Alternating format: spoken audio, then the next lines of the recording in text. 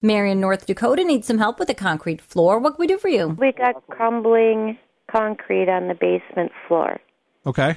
After water problems this spring. All right. And it's very crumbly and powdery. Mm-hmm.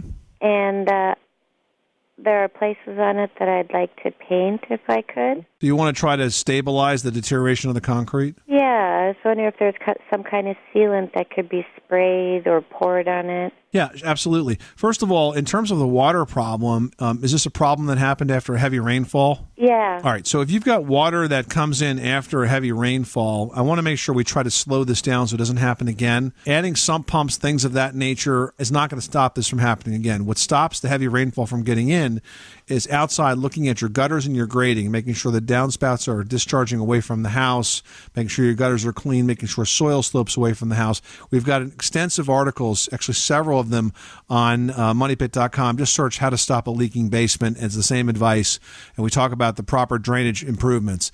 So do that first. And then in terms of the concrete itself, you can use a patching compound. Quikrete has a patching compound product. You definitely want to use the patching compound because it's designed to stick to the old concrete. If you try to put new concrete over it, it's not going to stick. So the ready-to-use patching compounds are trowel applied. They're latex formulas, so it's easy to clean up. But that will seal the old concrete. Then once that dries, then you can paint it. And what I would look for is an epoxy floor paint.